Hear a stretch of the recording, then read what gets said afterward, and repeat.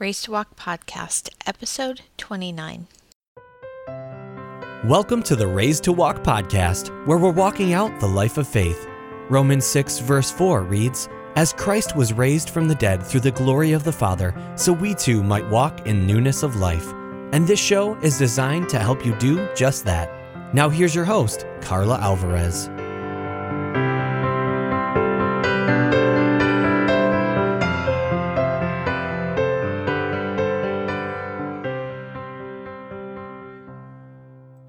These are a few thoughts on the new year, resolutions, and new starts. As I looked over my Facebook feed for the first time in 2016, I saw a number with good intentions and many with self-determination. Advice on how to make your goals, set your intentions, and make this first day of 2016 the first day of a new you. It made me realize that the desire for something new is something that God has placed in our hearts. It is part of our makeup, coded into our very cells and innermost desires. We know that we want and we need a fresh start. That desire, that yearning is part of what draws us to Him, that makes us look beyond ourselves for the new. That is the message of the gospel and God's promise through time, the good news in Christ. In Him we are made new. One out of my many favorite verses in Isaiah is chapter 44, verse 22. "I, the Lord, made you, and I will not forget you. I have swept away your sins like a cloud. I have scattered your offenses like the morning mist." God doesn't just cover our offense. He doesn't put them in the closet to bring them out again. The picture here is one of an exploding force, one that completely eradicates them. The kind of force that exploded and burst forth from the grave, breaking the chains of death on Resurrection Sunday. They are gone, and this is truly a new beginning, a fresh start. The thing about fresh starts is that we can't bring any of the old with us. If we did, it wouldn't be fresh. We can't become new by holding on to old behaviors, old thoughts, and old works. This is part of what Jesus was referring to in Matthew 9:17 when He said, "You can't put new wine into old wineskins." It refers to the necessity for the new covenant written in His blood versus stone tablets and dead works. But is also referring to the fact that we have to be willing to change, to allow Him to transform us. Sometimes as Christians, we only look at the eternal part of salvation in Christ. When we die, we will be with Him. Death is not the end. But life in Christ is not just about eternal life. It is about life in its fullness, life today. His death was so that you could have eternal life.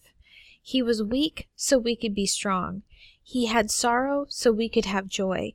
He was beaten so we could have peace of mind. He was whipped so we could be healed. Through and in Christ, we can have fullness of life.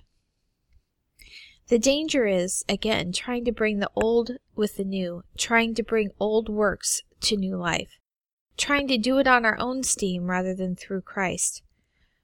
We are in a very self-oriented society, one that is focused on self-help, self-improvement, and living intentionally. All of these things are focused on our will versus focusing on God's will. The message in all of these movements is, I can do it myself. I can make myself different. I can manifest my reality, and I can decide my life's purpose. This, my friend, is not the Christian walk. This is a striving and futile mindset of the world that leads to despondency and despair. Paul talks about this in the same passage that talks about fullness of life in Christ in Colossians chapter 2. He warns against the world's mindset. In verse 8, it says, "Don't let anyone capture you with empty philosophies and high-sounding nonsense that comes from human thinking and from the spiritual powers of this world rather than from Christ." In the U.S., we have more information, more knowledge, and more access to resources than at any time in the history of the world. We are also a complete mess. Since the turn of the millennium, there has been an astounding increase in the use of antidepressants. 1 in 10 Americans are on antidepressants, and among women my age, it rises to 1 in 4. all of the self-improvement books, dream boards, fitness programs, diet plans, oils and supplements, and still 70% of Americans are on at least one prescription drug. Half are on 2 or more. Yes, we should be good stewards of the resources that God has blessed us with, and that includes our bodies, our finances, and our relationships. But none of that will give you peace. It's not going to give you joy. And if you think you can control any of these things and make it happen, you are one incident away from a very rude awakening. I hear people tell others, "You got this." I know this is meant as an encouragement to keep doing what they are doing and going on, moving forward. But really, that's a lie. You don't got this. No human does. We do not control what happens to us. We can only control how we respond to it. Just this past week, I had such a clear illustration of that. I had a lot of plans for what I was going to accomplish in the week between Christmas and New Year's. Very little got done. My laptop cable stopped charging, the battery went down, and the registry was corrupted, so once I did get a new charger, Windows wouldn't load. And then I misplaced my phone for an hour, call notifications weren't coming through, and now I'm going to have to start the new year on the phone with the cable company because my modem is connecting to the service but not to the internet. I had good intentions and an awesome plan, but life happened. James warns about this in the 4th chapter of his letter to the church. He says, "Look here, you who say, 'Today or tomorrow we are going to a certain town and will stay there a year. We will do business there and make a profit.' How do you know what your life will be like tomorrow? Your life is like the morning fog. It's here a little while, then it's gone. What you ought to say is, 'If the Lord wants us to, we will live and do this or that.' Otherwise, you are boasting about your own pretentious plans, and all such boasting is evil." No one knows what tomorrow will bring. We don't even know what today will bring. All those technical inconveniences I experienced this week were so minor, but they had an impact on our outcome. The point of the Christian walk is that if we are in Christ, we should be relying on Him to guide us. We have to be willing to go wherever He leads. We have to be willing to not only trust God for our eternal salvation, but for our day-to-day lives as well. We have to believe Him when He says in Jeremiah 29:11, "For I know the plans I have for you, declares the Lord, plans for welfare and not for calamity, to give you a future and a hope." The plans He has for us, not our plans that we want to order Him to bring about. He accomplishes His word for our lives, not ours. If you are not in agreement with His word for your life, it doesn't matter how many dream boards you create, how many intentions you set, or how many decrees and prayer you make. God is not going to be working it out through His Holy Spirit. Now, another spirit may be seemingly working it out for a while, but that's another topic. The work of the Holy Spirit is exclusively for His word, His scripture, and what He has spoken for your life. It is only when we speak in His will that His word has power for us. And the next verse after verse 11 is, "Then you will call upon me and come to pray to me, and I will listen to you.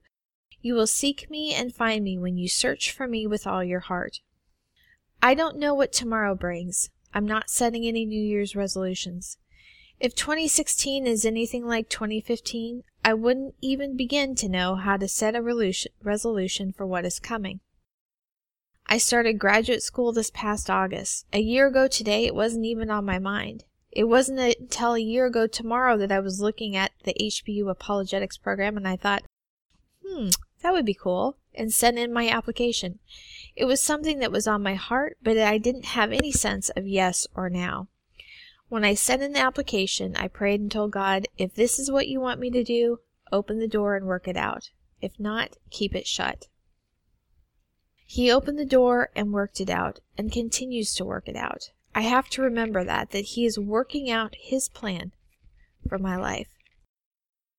Because when I look at the mountain in front of me, all the reading and writing in addition to work and family, I have no idea how I'm going to get it all done other than keep going forward and trusting Him for the rest, to trust Him to perfect that which concerns me. Psalms 38:8 says, "The Lord will perfect that which concerns me. Your mercy, O Lord, endures forever. Do not forsake the works of your hand." I don't got this, but He does. God has a much better plan for your life than you could ever imagine for yourself. Let's end our time together with a prayer. Father, thank you that you love us so much that you not only have a plan for our lives, but that you include us in your plans. We ask that the Holy Spirit continues to work on us and give us a mind that is willing to listen and a heart that is willing to follow. We trust in you to guide us each step of the way. In Jesus' name, amen. If you've been enjoying the Raised to Walk episodes, be sure to subscribe to our podcast. We also love to get feedback from our listeners, so tell us what you think by either rating or reviewing us on iTunes or Stitcher, or by sending us an email at contact@raisedtowalk.org. We're excited to have you join us again next time for another episode of Raised to Walk.